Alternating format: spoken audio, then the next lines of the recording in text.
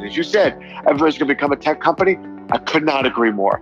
Every company is going to have to think like a tech company, which is take some risks, reinvest, innovate, get better, eliminate efficiency, get rid of waste.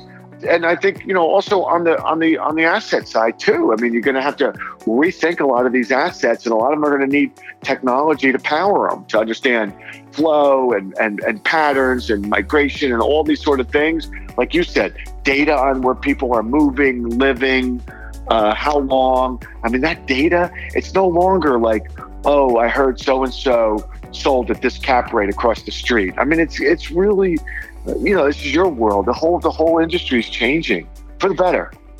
Hello, everyone. My name is Chris Powers, and I want to thank you for joining me on the Fort Podcast today. This show is an open-ended discussion and journey covering real estate, business, entrepreneurship, and investing. I would love to hear from you by tweeting me at Fort Worth Chris on Twitter. Hey guys, it's Chris. Thanks for joining me on the Fort today. I'm really excited to have Michael Beckerman with me, the founder and CEO of CRETech. CRETech's the largest community of people, venture capital, and founders in the real estate technology world. Prior to founding that, he started Beckerman Public Relations, which quickly became one of the top 50 largest independently owned PR firms in the country. Michael's a hoot. You're really going to enjoy this episode. We cover a lot, what the pandemic has done to an events-focused business, how he's pivoted, and some of his ideas coming out of this, kind of the state of the real estate technology world, and more. Enjoy. Michael, just to kick it off, tell us a little bit about how you kind of got into this business and what's going on in your world today. Hey, thanks, Chris. So first of all, kudos to you. I'm a huge fan of the podcast. I love the fact that you're doing it. I find it interesting. I'm a listener. I'm a fan. Congratulations on your extraordinary career in real estate as well. I've been following you, not since you're 17, but I've been following you for a while, man. And, Thank you. And you are a classic entrepreneur, so it's great to spend time with you. Yeah. So just the short story, Chris, is that I've only been in commercial real estate my whole career. So it's been about 35 years, and it's the only industry I know. And in the first phase of my career, the bulk of it was spent sort of on the media public relations side. And I was representing very large, mostly landlords, national practice as their PR agency, et cetera, et cetera.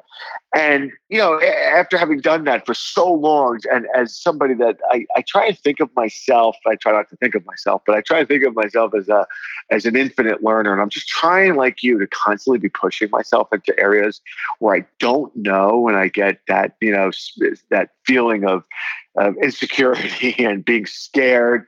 And that was, for me, technology. I didn't know anything about it. I wasn't good at it. I can barely, turn on my phone. I have to get one of my kids to help me if it's like, frozen or something. But I knew in commercial real estate that, listen, this is the biggest industry on earth as measured by global GDP. It's only a matter of time till technology impacts the sector. So I guess around, 2012, 13, 14, I started to move into the sort of building this community of commercial real estate tech professionals, enthusiasts, and that would be startups, investors, the venture side and angel side. And then it would be, the landlords and the brokerage and the asset managers that would use this technology. So, the first couple of years, it was like, ghost town. Handful of startups, mostly New York. And then, it's just started to grow and grow and grow. And, our primary business was conferences. Some of your listeners probably don't even know what that is anymore, but those used to be where people would meet together in person. They would shake hands, they would hug, sometimes they would kiss. And that was our primary business.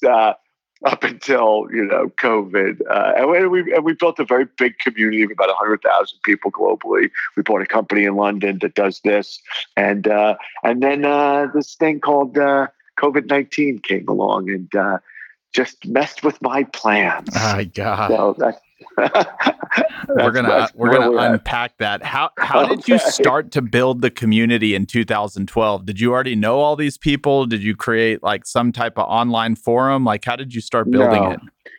Yeah, Chris, I think if I have a talent, if I think I have one, I think it's just helping people and connecting people. I don't like, if you ask me how a lot of the technology works, or if you ask me, do I know how to program? No. Do I have any great insights? I think I got some ideas about where things are going, but I like to think of myself as a, community builder. So it was literally just, start with one person. And it was like, I think the first one might have been like Nick Ramito of VTS and Ryan, his co-founder in New York, going to see their office when they were doing tours of spaces. And, a couple others like Michael Mandel and Riggs and Honest Building. And then, of course, Pierce Ninekin, who really, in my opinion, is the godfather, the founder of the whole movement, who is our partner now and actually started the first couple of meetups at CRETech. And then, then we came into the picture about 2015 or so. But it's really just been connecting people. So, it's what I still do every day. There's 10 startups that want to tell me about their product, and they're looking for investors, and I'm connecting them to investors. And there's landlords that are looking for some advice and some counsel. And then, there's professionals like you who straddle both, ownership side and investment side, and well as, media, and just connect all the dots. And literally one by one by one by one by one. And now, of course, we use tools like, we have our conferences are a great way to attract people, and our virtual ones, which we're focused on now. So just community building, man, old school. So you get into 2020, you're making your plans. You've got all these conferences of people that are going to show up in large groups going, and then middle of March hits with this little thing called COVID. Walk me through one, just like the entrepreneur's mindset as that's happening, and then what's kind of happened over the last couple of months. And then I want to talk about some innovation that you've done to come out of this. Yeah. So the entrepreneur's mindset was absolutely, unequivocally fear, terror, paranoia. I thought it was just me. I was psychotic. Yeah. What else? What other words can I use? We had our best year ever. We had our best month ever in January. Our last conference in December of 2019 in Brooklyn, New York, we had over 2,000 people, 2 days. I mean, we were rocking and rolling. We were finally operating on all cylinders. And then, we just, because the conference business was, I think, the first industry to really see that something bad, there was a bad storm rising. And we started to see some of these conferences getting canceled in Asia, and then it rolled into Europe. And these are not, these are just conferences, or fintech or medical or medtech or whatever. And is this in like January and February? This is like February. Okay.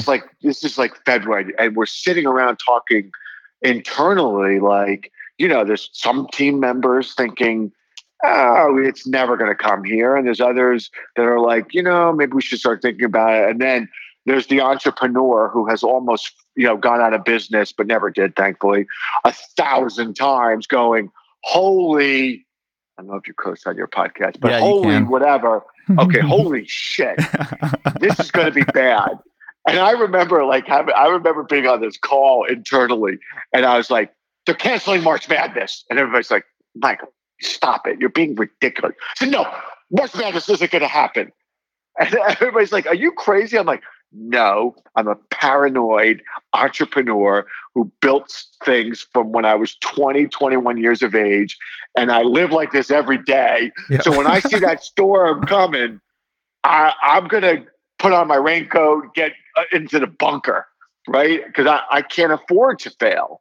I mean, I got too many mouths to feed and my own family, and failure's not an option. So I'd rather react with extreme, measures, because hey, who cares if I'm wrong?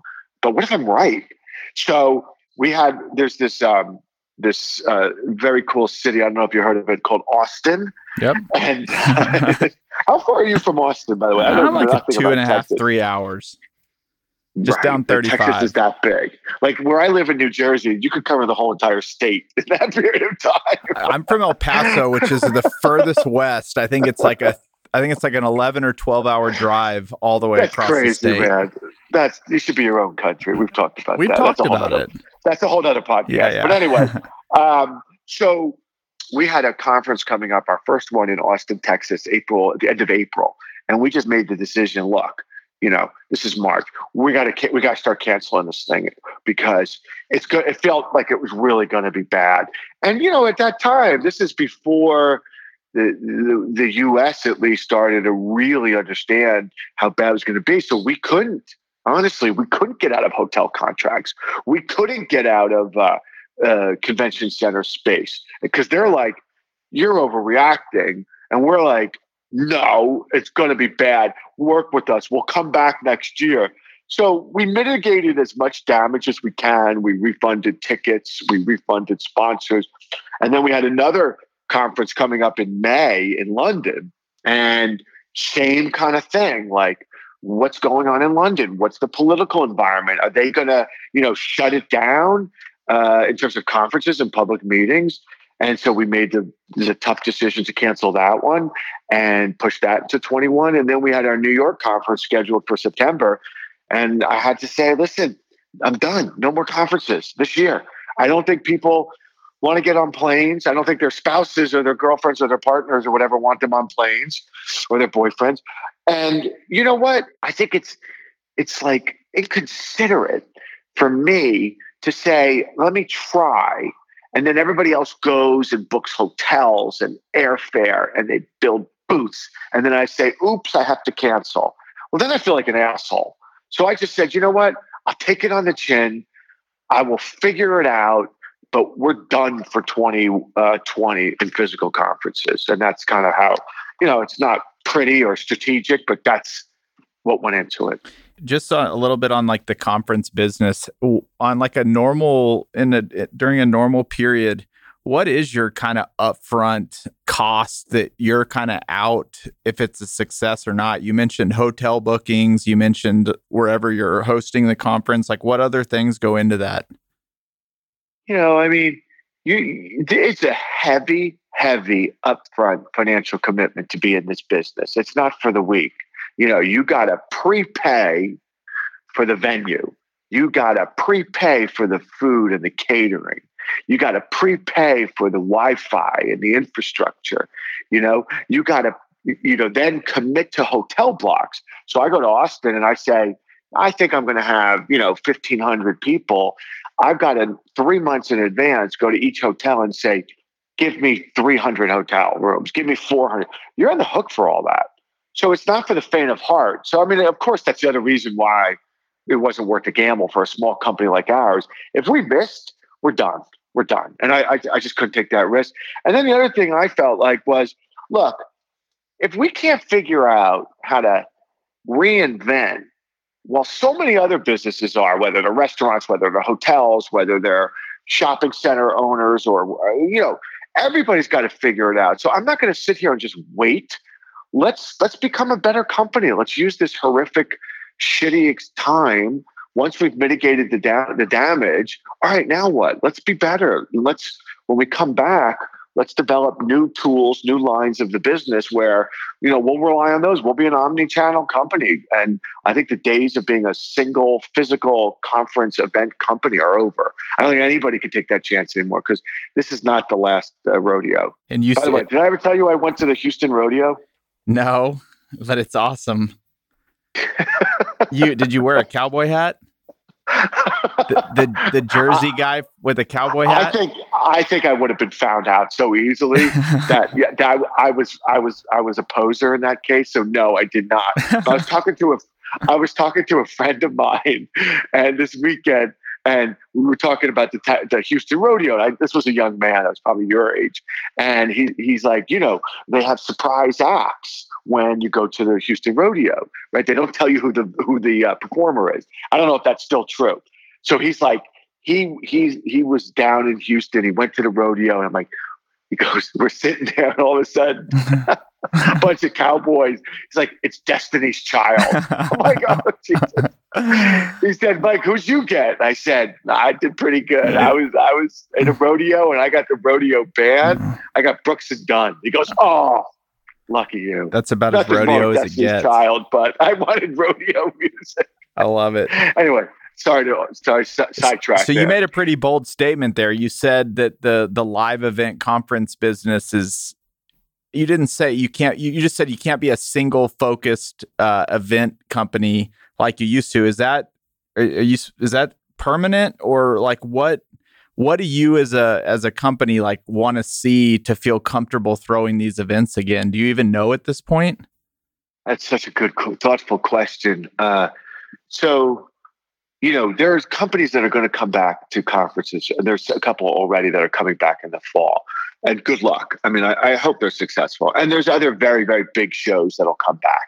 There's no doubt. In different parts of the country, you could get away with it and put on a successful small event. I'm sure.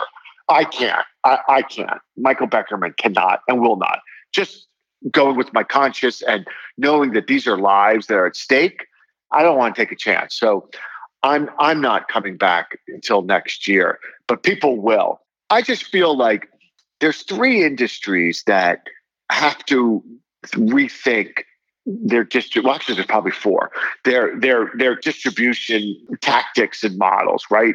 Education. I don't think education is going to come back. I think we're living through a time that COVID has forced us to rethink a lot of industries. So like my kids who went home, the 13 and 15, sent home from school in the spring, it was a shit show. The schools were not ready. I'm sure like everybody. And now you look at what's going on with colleges. And so are colleges ready to take students back? So you look at Harvard or you look at MIT and a couple others that said, no, we're going to do an online in Jersey. I think Rutgers has said they're going to go online. Well, you're still going to charge that much money for an online experience that sucks. So they're having to really come to grips with how do they distribute their product? And I think the other one is healthcare, like medical, like I think telemedicine is going to be a beneficiary, not a beneficiary. It's going to be something that's going to really emerge. And I think in conferences, it's the same thing. I mean, you think about, and again, this is sacrilege because it's my company, but it sucks getting on an airplane and traveling. It sucks, going through mass transit. And I know people want to connect, but, there's got to be a way that we can connect virtually, right? That is meaningful and important and relevant. And I want to commit to that forever. I want to get really great at virtual conferences, virtual networking. I'm working on some other big ideas on the networking side of things where there's no, it's like, what it is, Chris? Like, so we have our big virtual conference coming up at the end of July. 4 days. You cannot, it's the greatest lineup of speakers we've ever had. C-suite across the board, biggest real estate companies on the planet. Why? Because here's my ask. Mr. and Mrs. CEO, do you have 30, 35, 40 minutes to be in front of your computer anytime over the next month? Sure. What do you want to talk about? I want to talk about innovation and technology within your company and the industry. Done. And I'm getting just like the best speakers we've ever had. Because why? They don't have to jump on a plane. They don't have to, the schedule's not like a year out. I think there's something there. Now, again, if I've got sponsors and they want booths, they got to transact. And that's a big part of my show too. So I will come back to physical conferences, but I just think that virtual, better than just Zoom, is absolutely the wave of the future in education, in medicine, and in conferences. And then I think which so well because you've been such an active participant. And I think real estate's the other one that's going to be incredibly impacted by technology, more so than any time that I've been doing this.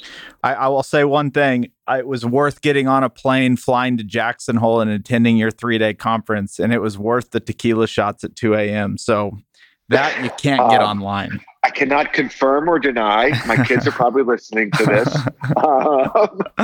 Well, at this point, they know their dad. And you were part of a very exclusive VIP event, my friend. I So that love was it. great. And you'll probably do things like that. You'll probably have small, intimate conferences where people are, in a really great location where they can convene.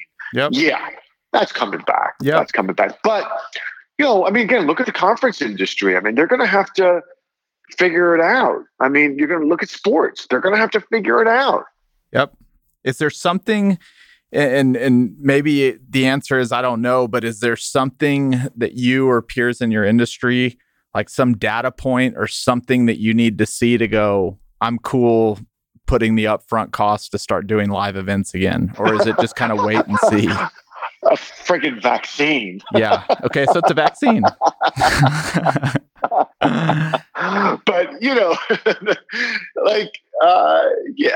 be the vaccine. But not to be the pessimist, but, I don't think we're done with these sort of pandemics. But I don't. The world's not coming to an end. But I think we're in a new era of challenging, health issues such as like that we're going through now. I think are we're not one and done here. But I wish we were, but I don't think we are. Hopefully, that the medical community can, really get a hold of this and learn from it. And the next one that comes, they can speed up the vaccine. But for us, it'll be a vaccine and, and some distance between the vaccine and knowing that people are getting it and that, the world's returned to some degree of normalcy.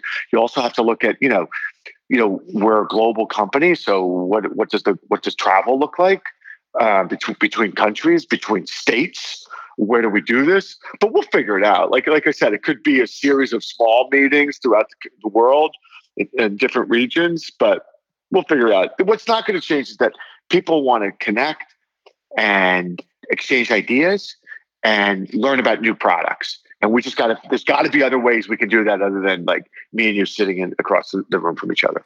So you talked about the pandemic hits, your entrepreneur hat is on full blast. You're sitting at home wondering what's next. And you recently launched a consulting business helping connect people and connect ideas in the real estate technology world. Can you just hit on how that idea came to be and what actually is it? So I'm sitting there at the end of our conference in Brooklyn. We're at the Brooklyn Navy Yard. Super cool, super trendy. The lights are up.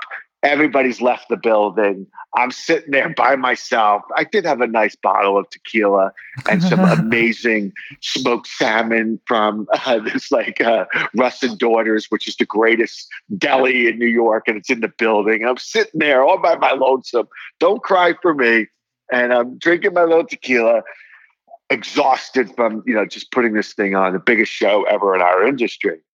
And I just felt like something was missing. And I'm a pretty happy guy. So it's like, it wasn't like I feel like we fucked up or something, but I just felt, I felt good, but I was like, shit, there's got to be more here. Everybody came in, there was buzz in the air, there was electricity, but now what? I'm going to not do this again for another 6 months. Well, the missing piece was if I'm really committed to my mission of driving innovation and technology in the real estate industry, helping them adapt, helping them future-proof themselves, I got to do more. Just having conferences is not enough. It's good. It raises awareness, but everybody then goes back to their jobs and Chris is going to go buy another building and, Ellie's going to go do all the things that Ellie does and invest and advise, and be Ellie, which is amazing and fantastic. But how's the innovation really being driven into the industry? How's it really being adopted? So it was like at that moment, I was like, damn, I gotta go into consulting. I gotta physically help these real estate companies. And, again, the Brookfields of the world, the Jamestowns have great, amazing talent like Ginny Miller, and Oxford's got Dean Hopkins, and, RXR's got Matt Boris and Tishman and, all these wonderful people. But what about everybody else? What if you're not the size of those companies? What if you own, a couple million feet in Austin or Boston or Nashville or whatever? Who's helping you figure out what technology should be that you should be using as a company for, whether it's asset management or whether it's leasing or marketing or sustainability? Who's helping you? So that's why I said I got to move into that. Then the pandemic hits, and then I'm like, okay, I think now's a good time. Because now all these real estate companies, are talking about technology, and they're freaking out because they don't have any. They're not ready. Like I was talking about earlier, a couple of the industries that just were not ready. Education wasn't ready, healthcare wasn't ready, and real estate wasn't ready. And so my idea was, let me build a consortium of the best talent I could possibly find. These are independent consultants. These are freelancers. These are ex-CTOs.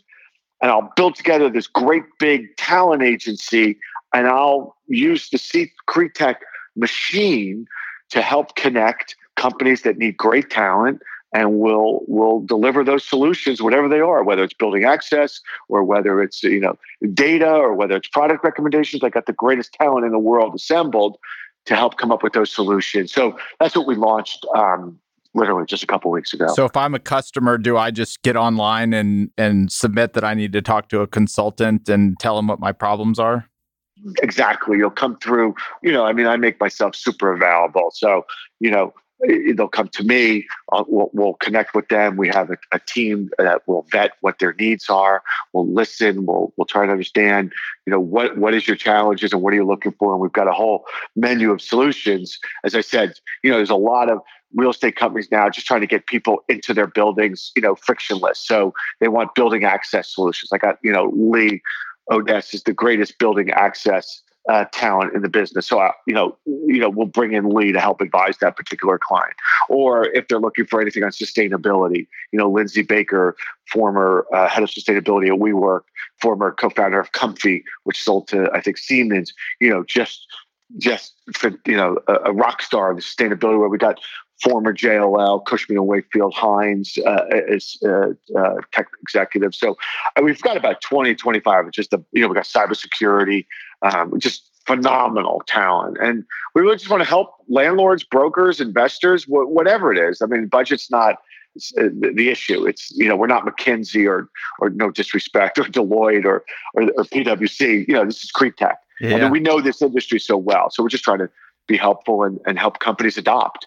You mentioned a lot of the big boys that have obviously their full tech teams, but you've also noticed JLL has JLL Spark. I know Toll Brothers has a venture arm now. I know Brookfield has a venture arm. Is that kind of the new kind of thing that these huge companies are now starting to build these almost like VC firms inside of their company to start investing in emerging technology rather than having to kind of create it on their own? So if you look at the real estate tech investment landscape over the last couple of years, it's definitely changed. So in the beginning, and again, the beginning is only a few years ago, it was a lot of angel investors, individual, real estate professionals that were just looking to invest in the sector because they thought it was cool and they thought maybe there'd be some upside. But there was definitely a cool factor that led a lot of it. And then, the venture firm who if you haven't had on the show, you need to, Fifth Wall came along. And that was really that's when, they sort of just planted the flag and said, venture is here in commercial real estate. So their first fund was $200 million. And most of their LPs were big real estate companies like Prologis, like Lennar, Heinz, CBRE.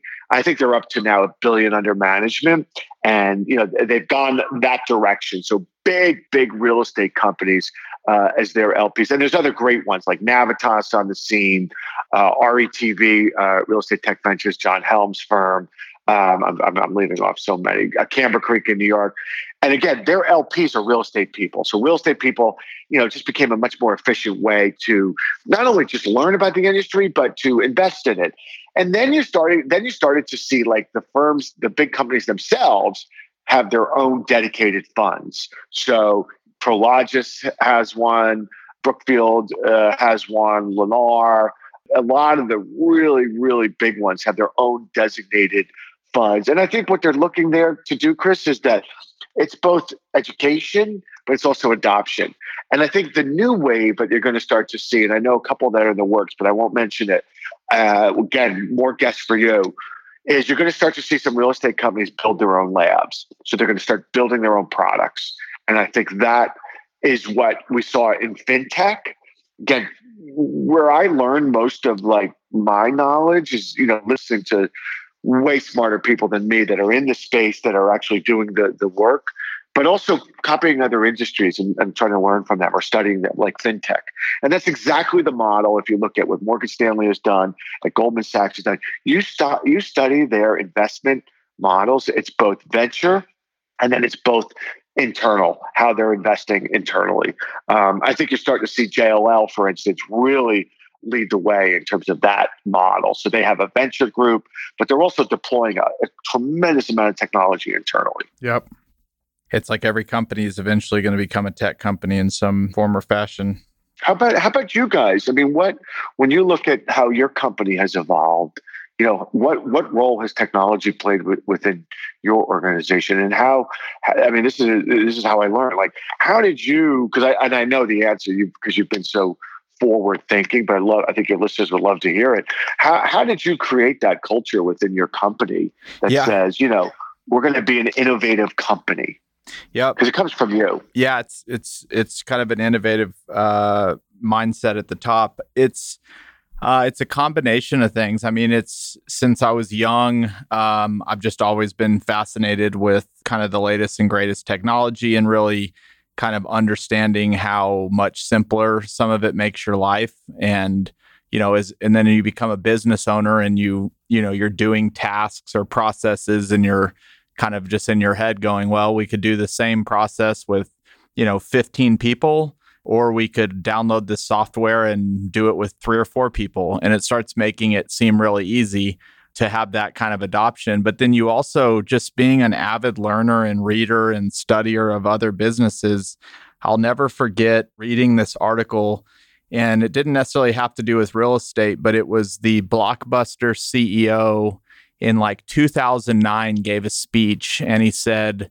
Netflix is nowhere on our radar. They will not be competitive. And I think late 2010, a year later, they filed for bankruptcy.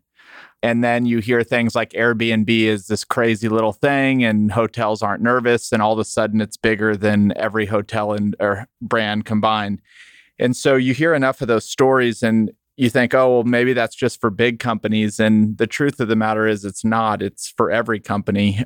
And so I've just always been really kind of obsessive about what can make our business better and how do we do it through technology kind of first. So we use Juniper Square for all of our investor reporting, investment management. Fan. We used to be and are currently an investor still in DealPath. Big fan. Yep, but we've invested about $1.5 million over the last 2 years in building our own kind of proprietary operating software internally. But we use Yardi, we used to use VTS, but again, what we're building internally kind of took the place of VTS and DealPath.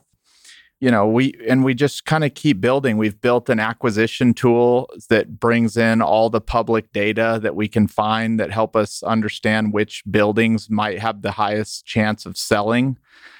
Things like, has the owner owned it longer than 5 years? Are they an out-of-state owner? Is it owned by an individual or an LLC?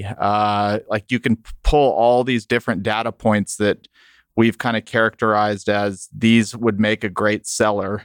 Is it owned in a family trust? Those are usually sellers of things. And we've built this tool. We hired 2 great people, and we've outsourced a lot of the coding and back office over across seas, but it's just kind of a technology first mindset. And I guess I'll end my rant by saying the craziest, the thing that I don't think people fully understand is having an innovation culture or a technology focused business isn't just all of a sudden one day somebody walks into the company and says, we're going to download this software. And all of a sudden, we're a tech focused company. You have to have people that believe in technology. And then let's just talk about getting on a new technology. You spend 2 to 3 months looking at it and wondering if you're going to choose it. Then you spend 2 to 3 months onboarding it. And you better have a couple power users that are obsessed with getting to know it, not just for that 3 months, but then for 12 months, teaching the team and keeping them accountable to using it. And so it can take up to 2 years to fully implement from the day you decide you need a investor reporting software to the time that you've downloaded it, you have power users, and then the team has fully adopted it into their day-to-day routine. And the 12 months after you've onboarded any software, you constantly hear of companies that download something. Nobody's held accountable to making that software successful in the business. So they kind of download it, nobody uses it. And then the next time a new software is put up on the block for, something they need to get, everybody's like, no, we'll never use it, blah, blah, blah. The people and the process for implementing technology in your business is or more critical than the technology itself. And that's something we have at Fort. We know how to bring on new technology. We know how to give ourselves the proper amount of time to get used to it. We know that we need power users that know every inch of the software and can help train our team. And if you don't have all that in place, you're never going to be an innovative or technology-based company anyway. And so companies that maybe going into the pandemic or whatever it is, that are like, oh shit, we need to adopt technology really quick or we're going to be kind of wiped out. That's like a good decision to make. But then you look at your culture and your organization of people and you're like, well, nobody in here has ever cared about technology before. Nobody's ever really brought it up. That in and of itself is the problem. It's not the technology itself. And so it's hard to build an innovation culture because it comes with some change and it comes with speed and it comes with growth. And that sometimes can make people feel uncomfortable, but for the right people, it's almost like where they feel the most comfortable. So that was a lot packed into kind of why. No, man. I mean, it's so inspiring, Chris. No, it's so inspiring. And, I've been following you and Ford for years and I knew that. So I might have served you up one there. I love it. I've been so impressed with what you've done. And, it's that innovator's mindset that is not inherent in the in the real estate found in the real estate community. It's just, and I get it. It's not a knock. It's not like I'm putting, I can't tell you how many people, like in the very beginning when I came into the industry, they would say, oh, commercial real estate is such an archaic industry. I'm coming in to disrupt it. I'm going to dislodge brokers. I'm going to get rid of owners and, blah, blah, blah, blah, blah. And I just sit there and, I might be from Jersey, but I'm not really a wise guy. So yeah. I just sit there and chuckle, but internally I'm like, I'll see you in 6 months when you send me your resume. I know, because it's not going to happen. The industry has worked for generations, created enormous wealth and progress. Cities, buildings have gotten better, and everything's been great until it wasn't, which is this pandemic. And I'm not trying to overstate what the implications are, but the notion that people have to sit in a room to transact, to have a closing, is ridiculous. What it's done is it's shed the light on the fact of how inefficient this industry is. And I think once people, hear more about your story, and they'll start to realize, shit, I could get stuff notarized. I could get appraisals through Bowery. I can do this. I can Juniper Square and DealPath and VTS, or I could use a transactional platform like CRETech or by proxy, or I could get virtual tours or virtual leasing agents. And they're going to start to see how much efficiency can be created by adopting these tools. What we've done is just like cleaned out the garage. And now it's like, oh my God, I didn't realize there was like this cool stuff in there. And now you can see, there's some really great stuff in the garage to It's incredible. And back to that culture is like a lot of the naysayers are folks that would rather, they look at it as like, well, I could lose my job if we adopt this technology because the technology will do my job. And we think of it totally opposite. We think you're so much more talented. There's so much more you could do. The technology should give you like a leg up in the world, not take your position in the world. And Yeah, I mean, you're starting to see it. Real estate, I mean, you know this better than anybody. The last 3 or 4 years, technology in real estate is on a hyperbolic curve. I mean, it's growing quickly. It's pretty much table stakes these days. I'm excited. I'm really excited to see the technology that's coming from the pandemic. I was going to ask you that question. Like, have you seen or heard of anything maybe that was already being created, but is now has a lot more momentum behind it, or some of the ideas that are already kind of showing themselves as maybe what we might be reading about in the news of new companies that are coming? I was talking to somebody about it on a webinar the other day, Chris. I mean, maybe others have seen it.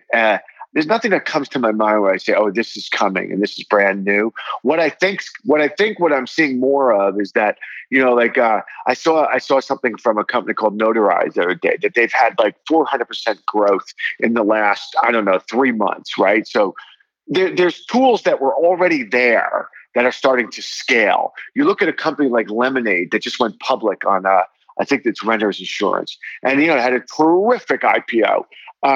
So there's all these inefficiencies, and I think the smart money's going after companies that are established and scaling faster now as a result of the pandemic. Look at CoStar buying 10x. And that's just a precursor of what's to come. There's going to be marketplaces. There's so much innovation. I think on the one area I would love to have, I mean, you've been great at it. And one area we do need more attention to is the early stage, because there are some great young founders coming into the ecosystem, whether they're on the construction side or they're on the affordable housing side, or whether they're great new ideas. And the negative of what's going on right now is that there is a shortage of liquidity in the early stage investing, but there's some phenomenal ideas that are coming. So, hopefully CRETech can play a role in the future in putting together some of these angel networks a little bit more formally, because that's one thing I'm starting to focus on now. A lot of money's going towards later stage. And, like on some of these companies like Smart Rent or Latch, States Title. I mean, I'm just throwing out names, but these are companies that are really starting to scale. And but we need early stage. We need help in supporting young entrepreneurs. There's a lot of them. That's also why I spent a lot of time with like the educational system and the universities, and done a lot of talks at different colleges, because we need young people coming into this ecosystem and getting involved, because that's the future. And it's people like you with that kind of mindset. But it's not just young people. I mean, you take an old fart like me, 56. I mean, I'm still trying to figure out half the shit my team's working on, and they'll laugh like, did he figure out Slack yet? Yeah. And I'm like, I'm trying, man. Just be patient. I'll get there. You'll get there. I'll get there. I have two comments on that. The first is I talk at TCU to the Real Estate Club. That's your alma mater, right? Probably, That's yeah, it's my alma mater. And they invite me to talk to their Real Estate Club once a semester. Excellent.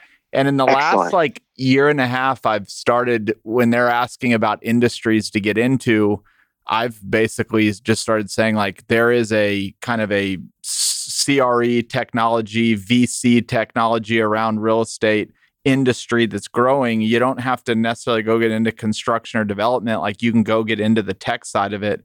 And I would tell you, of the Q&As that I get once I'm done talking, 80% of the students want to talk about that one comment I made about this industry called real estate technology. And their eyes get really wide, and you can just, that's all they want to talk about, which is not a surprise from that generation. But it's amazing how many people still don't know that could be an avenue for their career, and how much their eyes light up around it. So I think you have something there. I did the same thing. I spoke at the University of Michigan last year sometime, and it was the same thing. And I was just up there talking about, you want a future where it's just it's just open pastures, and it's just, tremendous amount of, it's a blank canvas, and there's opportunity. Get into the sector, because this is not a bubble. I mean, this is this is not creating some consumer app that's hot for 5 seconds. I mean, this is, you're going to be changing an the biggest industry on earth for the better. And you're going to find more and more people that are saying, hey, I need to hire people that have, like Chris, this innovator's mindset, that are comfortable with technology. And I want them in my organization. As you said, everybody's going to become a tech company. I could not agree more. Every company is going to have to think like a tech company, which is take some risks, reinvest, innovate, get better, eliminate efficiency, get rid of waste. And I think, also on the asset side too. I mean, you're going to have to rethink a lot of these assets, and a lot of them are going to need technology to power them, to understand flow and patterns and migration and all these sort of things.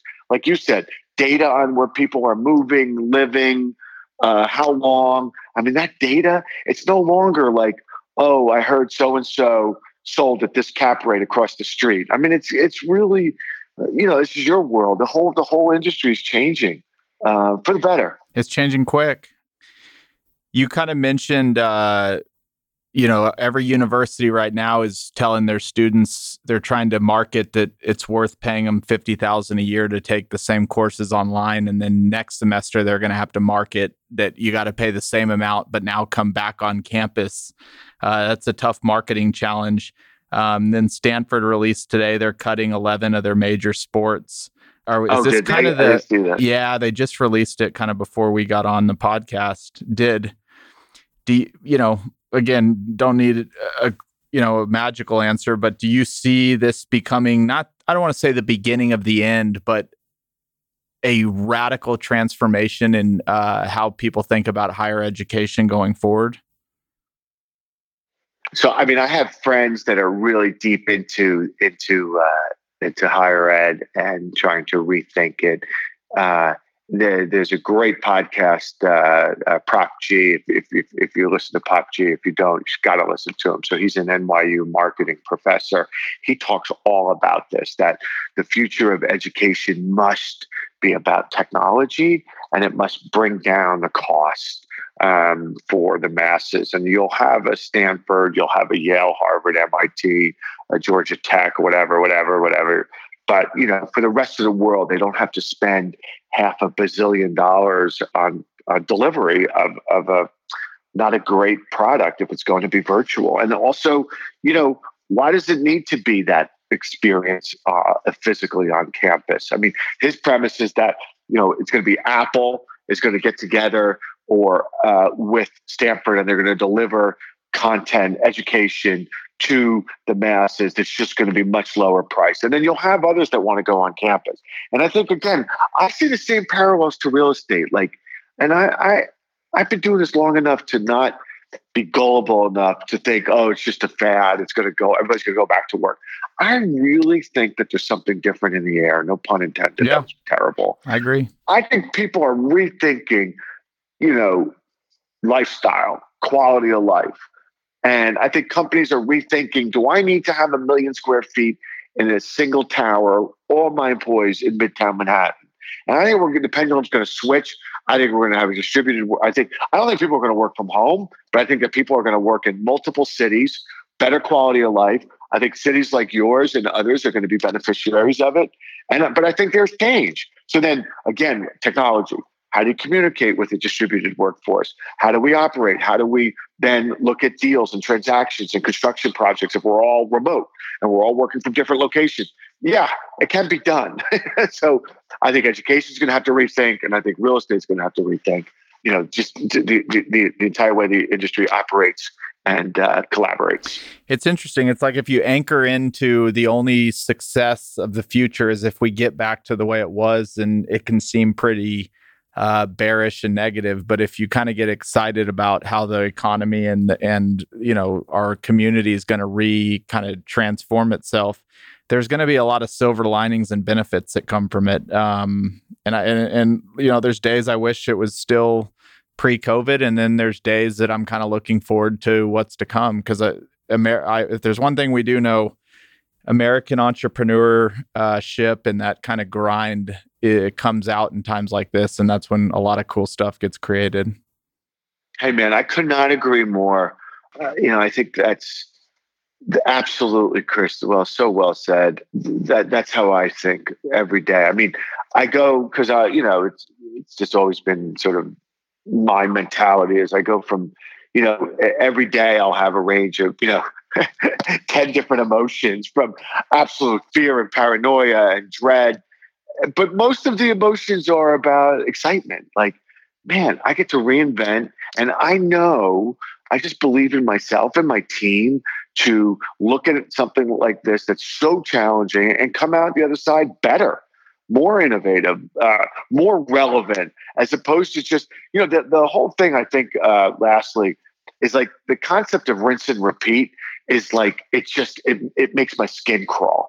It just makes me nauseous. Like, I don't want to go through my life and just say, I found a formula and I just repeated it and repeated it and repeated it. Yeah, it's great to make if I wanted that, I would have stayed at my old company, which, I'd finally gotten on autopilot and it was cranking, and I could go play golf if I ever played golf in my life. And, I could have been a CEO that works, reasonably hard. And I rejected it because I was so bored with myself and that notion of going through life that way. Now, listen, I'm not judging. There's a lot of people that, think I'm freaking crazy. And some days I think they're right. Like, I think I want that paycheck again now, Yeah. I wish I had all that. But I just know myself that, it's like that infinite learner. I just want to learn and get better. And I've never been more excited about my company, my industry, conferences, and my community of real estate tech. So I'm bullish, man. I'm with you, brother. I'm with you. Thanks, I man. love hearing it. Thanks, Chris. And thanks for all that you do. You continue to do. You're a role model and inspiration for more people than you realize. And thanks to the great Ellie Feingold for reconnecting us again recently. I think the last time we spoke, we were in Austin. It was 2:00 in the morning, and it was tequila, but it's good tequila, so nobody gets hurt. Nobody gets hurt. But it's great to reconnect it, and thanks for giving me an opportunity to shoot my mouth off. You bet. I appreciate you joining me today, and yeah. All right, pal. Be great. I really enjoyed it. You're good at this, man. Talk to you later. Bye. Bye. Bye.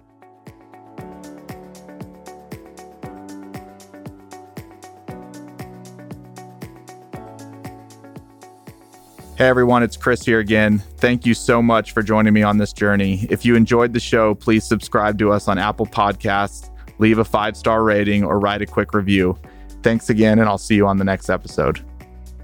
Chris Powers is the founder and CEO of Fort Capital LP. All opinions from Chris and guests of the Fort Podcast are solely their own and do not reflect the opinions of Fort Capital LP. This podcast is for informational purposes only and should not be relied upon for real estate or investment decisions. The Fort with Chris Powers is produced by Straight Up Podcasts.